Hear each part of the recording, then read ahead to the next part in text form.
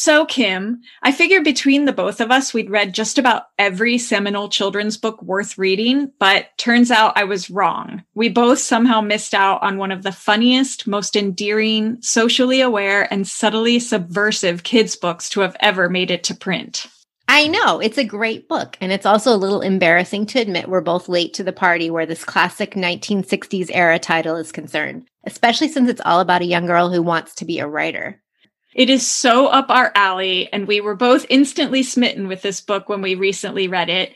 I feel like I had heard of the title as a kid or maybe seen it on shelves at the library, but I bypassed it a million times, and I don't know why I never read it. And the fact that it was kind of a radical book in children's literature, you'd think that the author behind it, Louise Fitzhugh, would be more of a household name. Well, we've thankfully got two very special guests today on Lost Ladies of Lit. Literary agent Laura Mazur and biographer Leslie Brody, to tell us all about Louise Fitzhugh and her famous children's novel, which we're guessing some of you are probably very familiar with. And if you're still wondering what book we're talking about, let's raid the stacks and get started.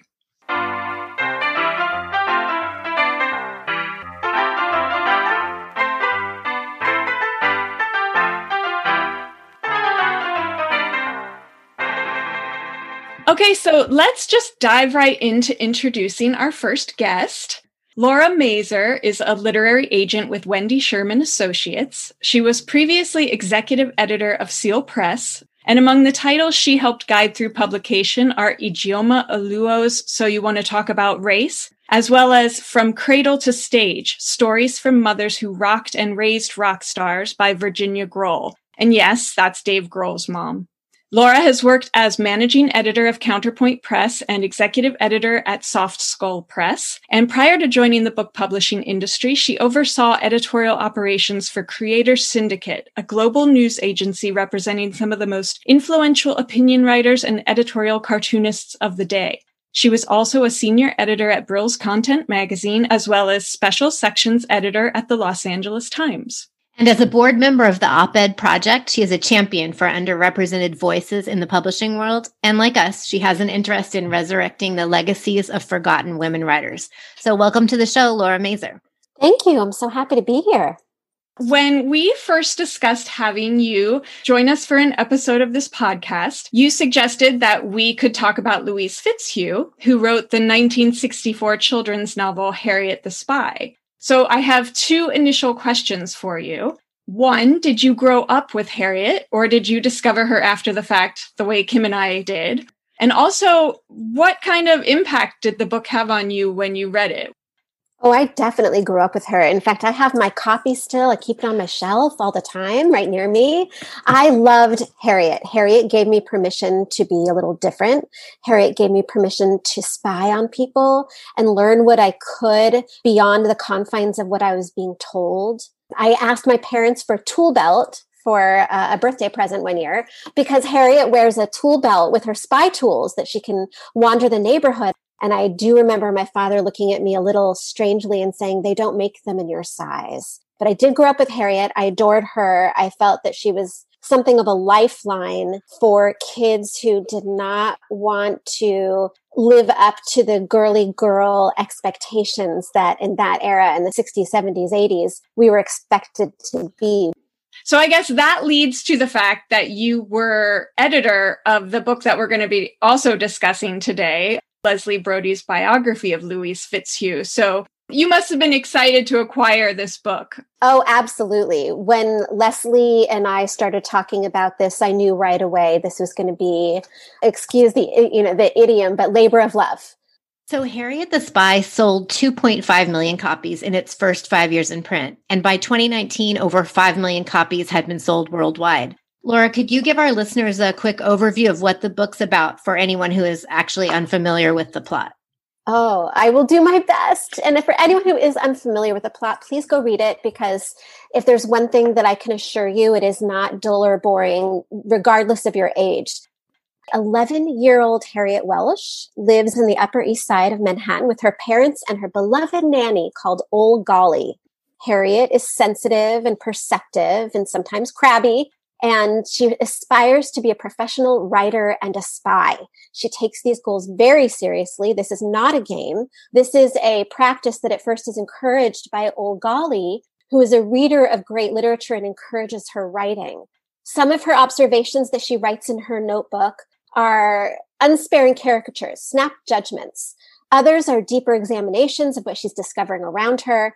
But regardless, Harriet really is curious about people and the way the world works. And that writing of what she sees around her is seminal to her understanding of who she is and how everything functions as a society. Every day after school, after cake and milk, she goes out dressed in jeans and a sweatshirt with her tool belt, and she heads out on a spy route. And this is a route that's regular. Every day she goes to the same places. She hides in dumbwaiters and she hides in back alleys and listens to conversations and observes facial expressions. Families, children, elderly, the rich, the poor, the marketplace. She listens and watches and writes it all down. One day, a classmate finds her notebook and passes it around, and all of her friends find out what she had said about them in her notebook. And you can imagine what happens from there. Harriet is ostracized. If that weren't bad enough, at the very same time, her beloved nanny who raised her, Olgali, she gets engaged and she moves away. And she was really the one adult that Harriet has truly admired and relied upon as a child. Between losing the esteem of her classmates and her friends and Olgali going away, and suddenly the adults are telling her that her notebooks are not healthy and they're forbidding her from writing in notebooks, it's all too much. And I think I should leave it there, because what happens next would be, if I were to tell you, I think it's just too much of a spoiler. But I will say that by the end of the novel, she is changed and she learns a way to hold her own truth to herself and navigate the world around her that's so complicated. But it's a beautiful story. Yeah, and the book is just filled with so many swings of emotion, too. Like 1 minute you're laughing out loud, 1 minute you're fighting back tears a little bit. It's really a must read for anybody, child or adult, who has an interest in literature or the process of writing. I found it so fascinating, so provocative, and so, too, is the story of the woman who wrote it, Louise Fitzhugh. Which leads us to introducing our second guest. We have two today, Leslie Brody. She's a professor of English and creative writing at the University of Redlands in California, the recipient of the National Endowment of the Arts Award and the Penn Center USA West Literary Award for Creative Nonfiction. We are thrilled to get to talk with her about her latest biography, Sometimes You Have to Lie, The Life and Times of Louise Fitzhugh, which was published by Seal Press in December. This biography was among the New York Times list of 7 new books to read in December, and the Wall Street Journal calls it an engaging and highly enjoyable read. It's so good to have you here, Leslie. Well, thank you so much. I'm happy to be here. Before we dive any deeper into Louise's own life story, let's focus a little bit on Harriet to start. Thanks to Donald Trump, feminists everywhere are happy to claim the title of nasty woman. And the character of Harriet is described, even by Fitzhugh herself, as a nasty little girl. And Leslie, I'm guessing that connection was not lost on you based on how you sort of started the book off. Of course. Louise Fitzhugh began writing Harriet the Spy the same year that Betty Friedan published The Feminine Mystique. 17-year-old singer Leslie Gore came out with her song, You Don't Own Me, with the lyrics, Don't Tell Me What to Do and Don't Tell Me What to Say. And Gloria Steinem published A Bunny's Tale. So Harriet is raucous, she's unruly, she's unwilling to compromise. She sees phonies and finks everywhere, which is sort of a reflection of the early 1960s alternative counterculture. And she's a pint-sized harbinger whose schoolroom battles for respect and understanding look in microcosm like the battles for equality many women and girls would wage over the coming years. It seems like Harriet the Spy was pretty revolutionary for a children's book. I mean, in the earlier part of the 20th century, people were reading more sweet and wholesome books. And suddenly we have this protagonist who's pretty much the opposite of Pollyanna. It seems like it broke a lot of taboos in children's literature. Laura, can you explain a little bit about the New Realism movement in publishing and maybe how Harriet the Spy fits within that? Sure. Harriet was one of the very first children's characters that was not saccharine, sanitized. It didn't present a vision of children's lives that were full of like mommy and daddy and a dog Spot skipping through the park every day. Louise allowed Harriet to be real. She could be angry. She could be ill-mannered. Adults could be fallible. Babies could be ugly. Little girls can plot to blow up their school. Yes. I know. Absolutely. They could be angry and resentful. Harriet has a best friend named Janie. Janie is a self-determined scientist, and she has decided that she is going to blow up the school, and she's just waiting for the right time and the right materials in her laboratory to do this thing. Harriet is not necessarily against this. She thinks Janie's crazy, but she also understands why she wants to blow up the school, because look at all these adults around them. The adults are feeding them a load of bunk, and the kids all know it. This is a book that allows children to speak their truth and to be suspicious of adults. It allows them to be suspicious of each other. At that era, in terms of a spy story or spies and girls, we have the conventionally feminine Nancy Drew, right? And even if you're going to look for the so-called tomboy prototype character, we have Laura Ingalls. But Nancy Drew was so lovely and gracious, and her manners were always impeccable, and her dress was never creased. And if you look at Laura Ingalls, who I absolutely adore, don't get me wrong, she was also like a lifeline to me in my childhood. But she was an icon, hard work, respect for adults, do your part around the farm and don't complain. All of these wonderful, noble attributes, adults could look to Laura Ingalls and say, why can't you be more like her? Well, nobody's pointing to Harriet and saying to their children, can you be more like Harriet, please? Because Harriet is difficult. And she does give adults a hard time. She calls them on their crap. She curses and yells. She's real. And we hadn't really seen that in children's literature until Louise came along, wrote this story, created character. She knew adults did not have it all figured out.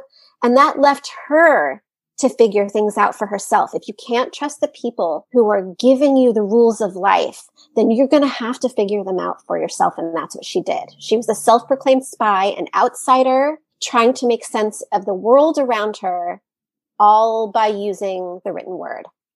I think that's so right, because I have an 11-year-old daughter and a 9-year-old son, and I read out loud to them a lot.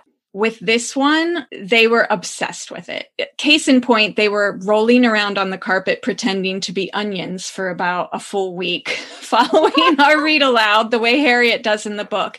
And I think it's true that they were just enthralled by the fact that Harriet was so outrageous and so naughty, and it almost felt a little bit naughty for them by extension to get to be a part of it. And my husband would sort of be walking in and out of the room while we were reading this, and he was appalled. I mean, he was just like, what are you reading them? What? This girl is awful. He was laughing too, but he was definitely in disbelief about Harriet's behavior. And I think that really kind of sums up the controversy that this book stirred up when it came out.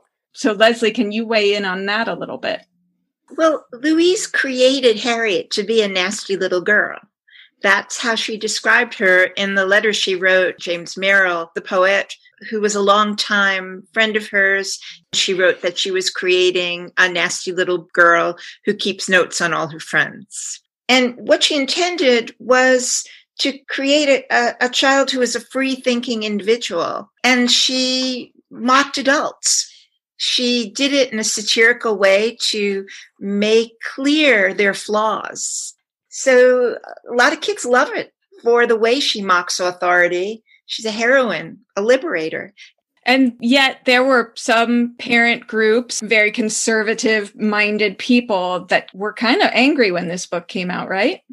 Yeah. Oh, yeah. Not everybody approved of her breaking and entering homes or speaking truth to power. I would say that it was more common to think that children should be seen and not heard.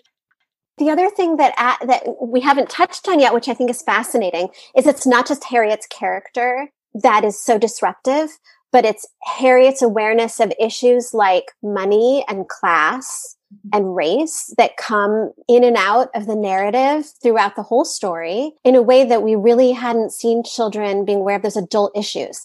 And that's truthful. And for me as a kid, for other people I know as a child, we were very aware of financial strains that our parents had, marital arguments, setbacks that adults were experiencing filtered down to kids, but then they try to pretend that they're shielding us from it. But are they really? Harriet wasn't shielded, and neither were her classmates. And so Louise's acknowledgement that kids could have that kind of adult awareness of these issues, I think that was, that has to be at the heart of why so many kids felt seen and heard by Harriet.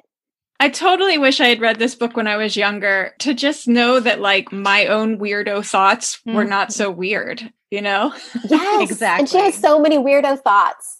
That's what's so great about her. And we can relate to her through the weirdness. Leslie, before we jump into Fitzhugh's own fascinating history, can you give us an idea of what she thought about being a children's author, considering it wasn't really her game plan initially? Sure. She wanted to make some money. She was on a allowance from her family, and she was really eager to be independent.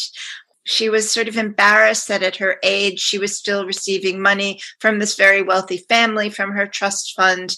And she was trying all sorts of things to earn this independence, except actually get a job. That was one thing she was not prepared to do. She had one job, as far as I could tell in all my research. She was a gift wrapper at S. Klein on the Square in New York City for about 2 weeks, and had the opportunity to, among other things, wrap an entire couch with gift wrap and bows. But she quit, and that was really her only job. But she thought she would try to write a children's book, as she had had some success writing Suzuki Bean with Sandra Scapatone, who had been her collaborator then. So she kind of spent some time sketching out a proposal for a children's book and came up with about 9 pages, a couple of sketches for the characters. And that was it. She thought, well, I'll try this. I'll send it to my agent, see what she can do with it. And the agent thought it was delightful, sent it off to Ursula Nordstrom, and the rest is history. Her friends said she always presented herself as an artist first. Her close friend, Mary Jane Meeker, who came to be known as the author Emmy Kerr, said she didn't even know Louise was writing a book until Harriet was published. She had started writing Harriet as a commercial venture, and it sort of overwhelmed her life. It became the one thing that she was recognized for. And her painting was something she loved deeply and always wished that she could be recognized for as well. But it kind of went into eclipse when Harriet emerged. Did she begrudge at all the fact that she was most known for this children's book, or was she happy about it? I mean, when she was younger, I know she wanted to be a serious poet. Yeah, she always thought that poetry and fine arts were higher on the hierarchy of art. Being a novelist was something she deeply wanted to do. But she also was very funny. She was a comic writer and a satirist. And somehow she just found her way into this book. So, like Harriet, she was very much a spitfire in her own right. She was outspoken and defiant and very much ahead of her time when it came to racial equality and women's lib and class consciousness, which is actually a little unexpected given her background, because she came from this high society family in the Deep South. Like you said, Leslie, she was a trust fund baby. And the picture that you paint of Memphis during that era in your biography is so amazingly descriptive. I loved it. It totally drew me into that world. But even more compelling than all that is the story of Fitzhugh's early life. As a baby, she was at the center of a very public scandal, the truth of which she didn't fully learn about until she was in early adulthood. And it's quite a saga. Can you tell our listeners quickly about that story? Sure. In the summer before she left Memphis to start college at Bard to study poetry and painting, she worked at the local newspaper, the Memphis Commercial Appeal, for one day, as far as I can tell. she was assigned, or she found her way into the newspaper morgue, which is where all the old articles are indexed. And among the archives, Louise found a massive folder dedicated to the history of the Fitzhughs. And she found the clippings about her parents' scandalous divorce in 1927, and she found it traumatic. Her mother's lawyers had been outmatched in the courtroom, and her mother had been defamed outlandishly. Her father won custody, and until she was around 5, had told Louise that her mother was dead. So she found this all out, and she left work, and I don't think she stayed until 5 p.m. Yeah, one might not after reading something like that and discovering such an interesting story about yourself and your past. And there was the one detail, I think, which really haunted her, that as a baby, I guess there was the accusation that her father's family had made against her mother that said that her mother had thrown her onto a sofa, a claim the mother denies, but it seems like Louise was always really shocked and horrified by that in particular. Yeah, I mean, she was dedicated to protecting children's imagination and to protecting them from abuse, of all kinds of abuse, emotional abuse, physical abuse. And she felt that she had been abused in some way, although she didn't remember. It was something she read about. I'm just going to read a quote here from Leslie's book to give everyone an inkling a little more of what Louise's childhood was like. There was the eccentric opera-singing grandmother who would fling money out the window while somebody stood below with a basket. A crazy uncle confined to the attic sawing up dolls. The father who kidnapped her then told her falsely that her mother was dead, not to mention the servants who would turn her grieving mother away from the door of her father's house. So it's no surprise she had a complicated relationship with her family as a result of all this. How do you think it shaped who she went on to be in life? It seems like she wanted to get as far away from the South as she possibly could. Yeah, for sure. She had mixed feelings about her family. She decided in her teens that her father was controlling and took against him. She loved her grandmother, but the only people she felt comfortable with as a child were the household staff. She grew up during the Jim Crow era in Tennessee and came to abhor the milieu of white supremacy, which she fled as soon as she was able. And she always recognized, however, that the elements of her childhood made a good story, and she relied on them in her painting and writing.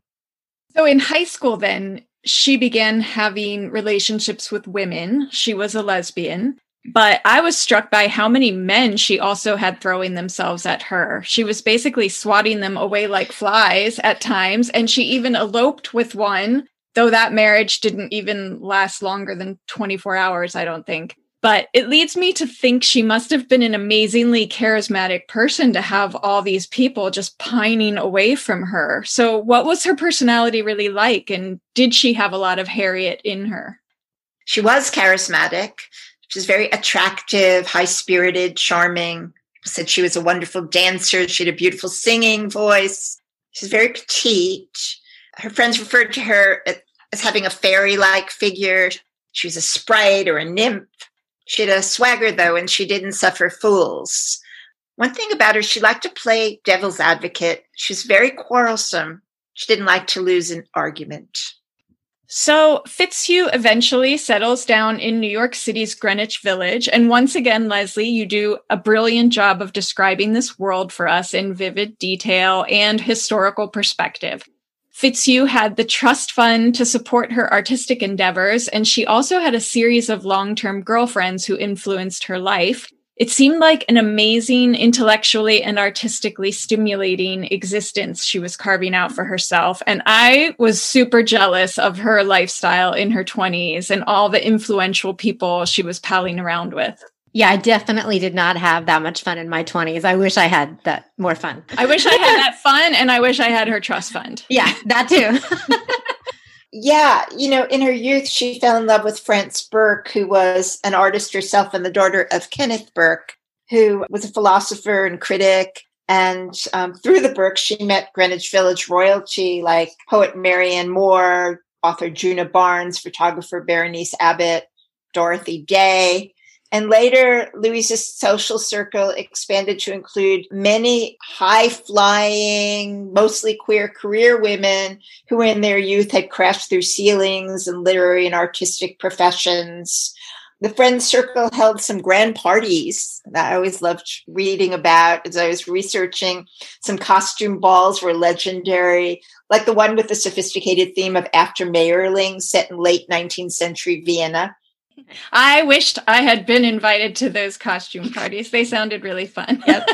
I don't think I would have been on the invite list, but okay. So Fitzhugh's first foray into the publishing world came about when she illustrated and collaborated on a book that was a spoof on the Eloise children's books by Kay Thompson and Hilary Knight. And Leslie, you sort of mentioned this briefly. It was called Suzuki Bean.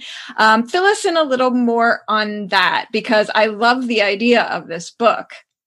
Oh, yeah. It's a great book. Really brilliant.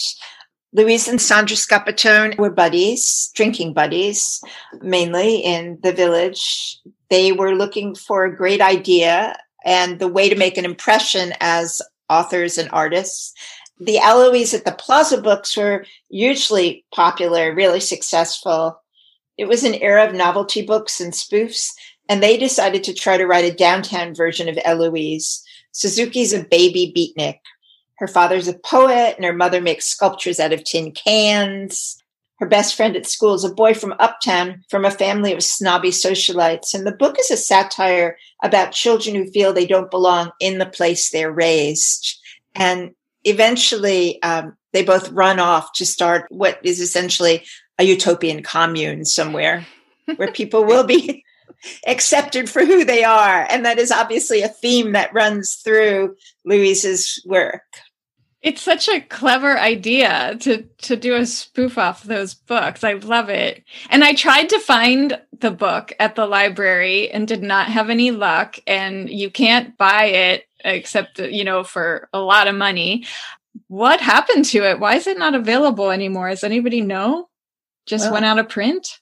Sandra says that the estate was not helpful when she wanted to publish it. And they had some falling out. So I guess they couldn't agree on rights. Yeah, I feel like that book would still be popular today. Oh, yeah. If it could be reissued somehow. It's a tragedy. Yeah, that's a real loss. So, like many people, I'm sure, I really loved the character of Harriet's nanny, Old Golly, in Harriet the Spy. She's not exactly Mary Poppins, but Laura, please fill our listeners in on why she is so great in this book. Old Golly has to be one of the most profound, special, heartening characters. And thank goodness she is there, because there really are no other adults in this book that provide some solid barometer for Harriet. Here is Harriet with adults, teachers, parents telling her, go be a good girl, wear a pretty dress, put a smile on your face, be nice to your friends, be nice to adults, don't cause any problems.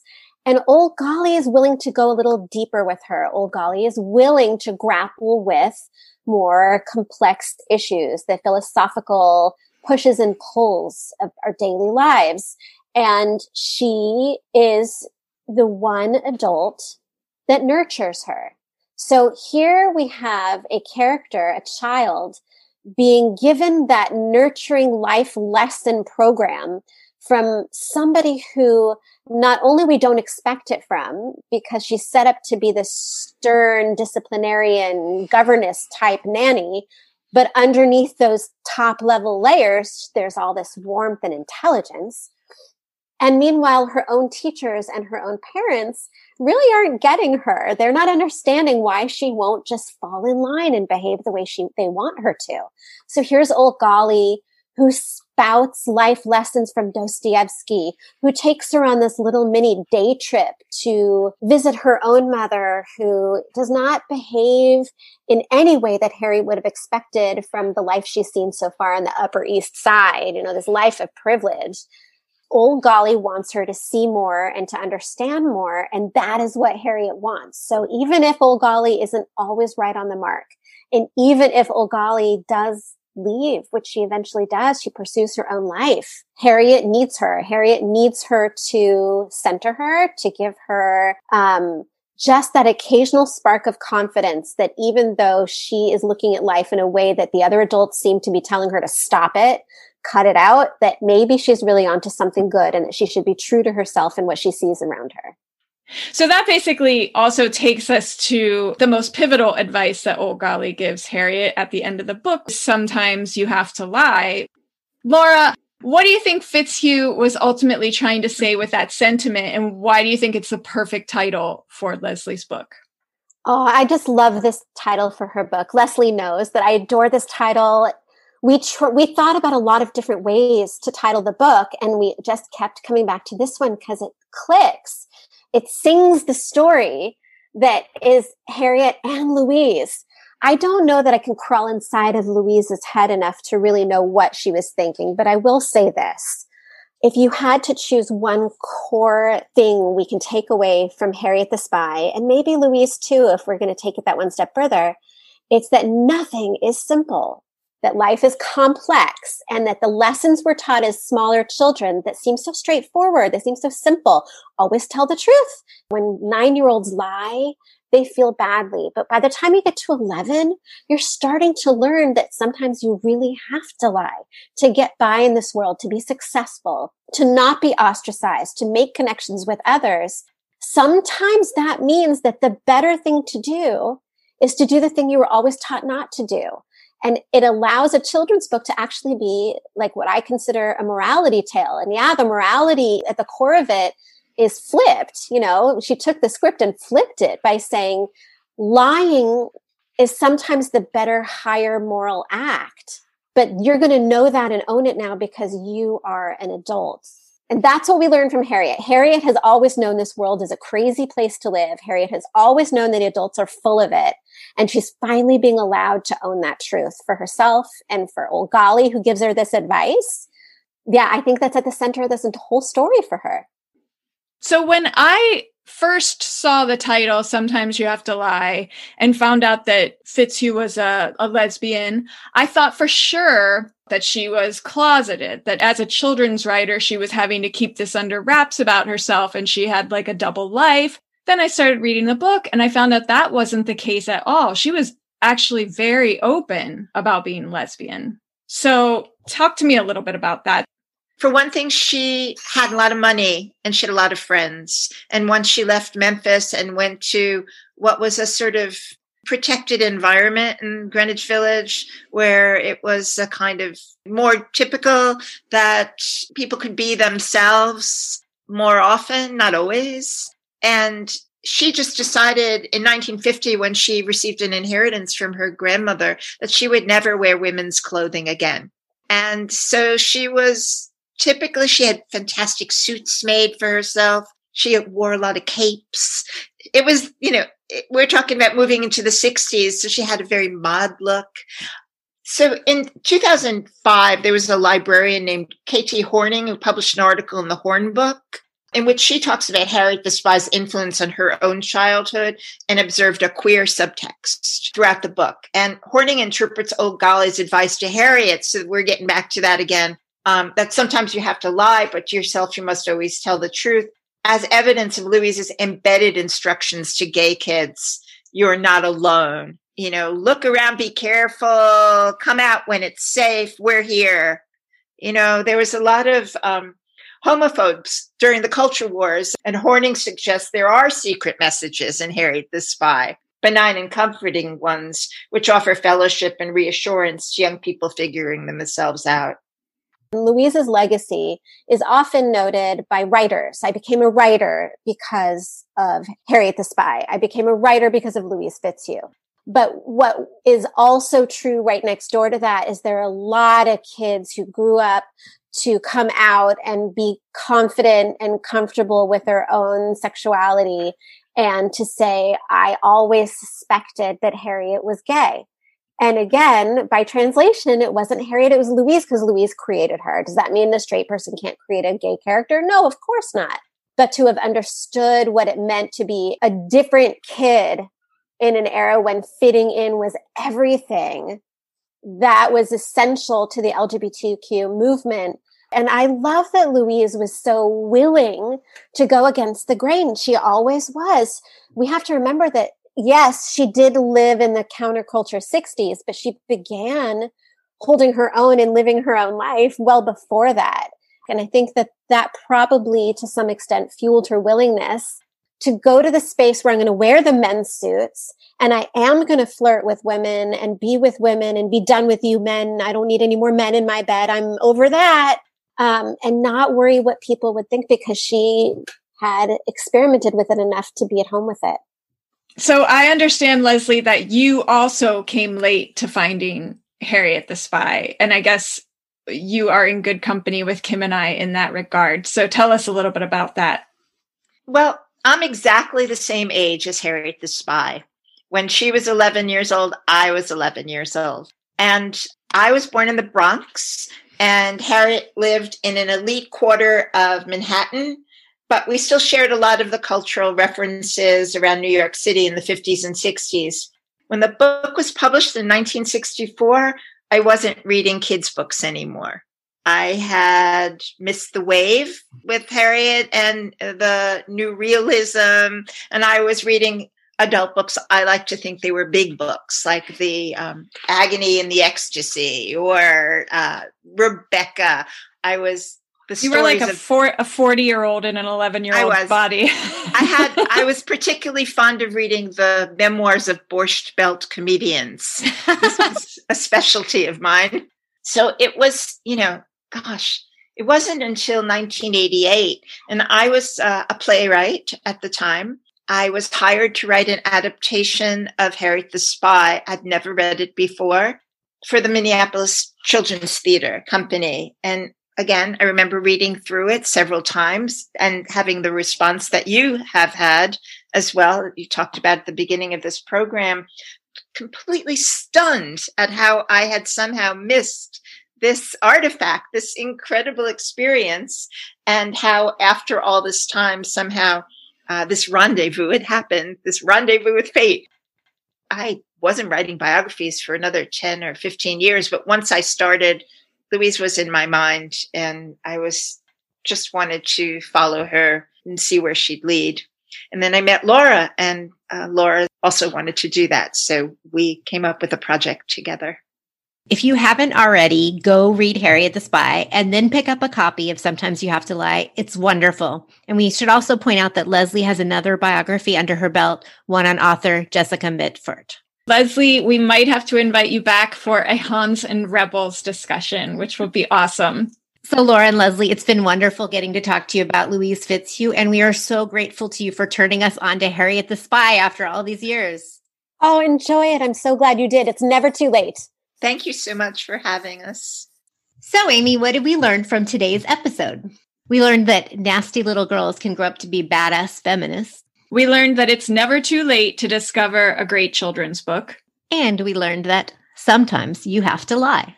And that's all for today's episode. If you like what you heard, consider giving us a rating and review where you listen to this podcast. Don't forget to subscribe so you don't miss a single episode. For a full transcript, check out our show notes and visit lostladiesoflit.com for further reading materials. Our theme song was written and performed by Jenny Malone, and our logo was designed by Harriet Grant. Lost Ladies of Lit is produced by Kim Askew and Amy Helms.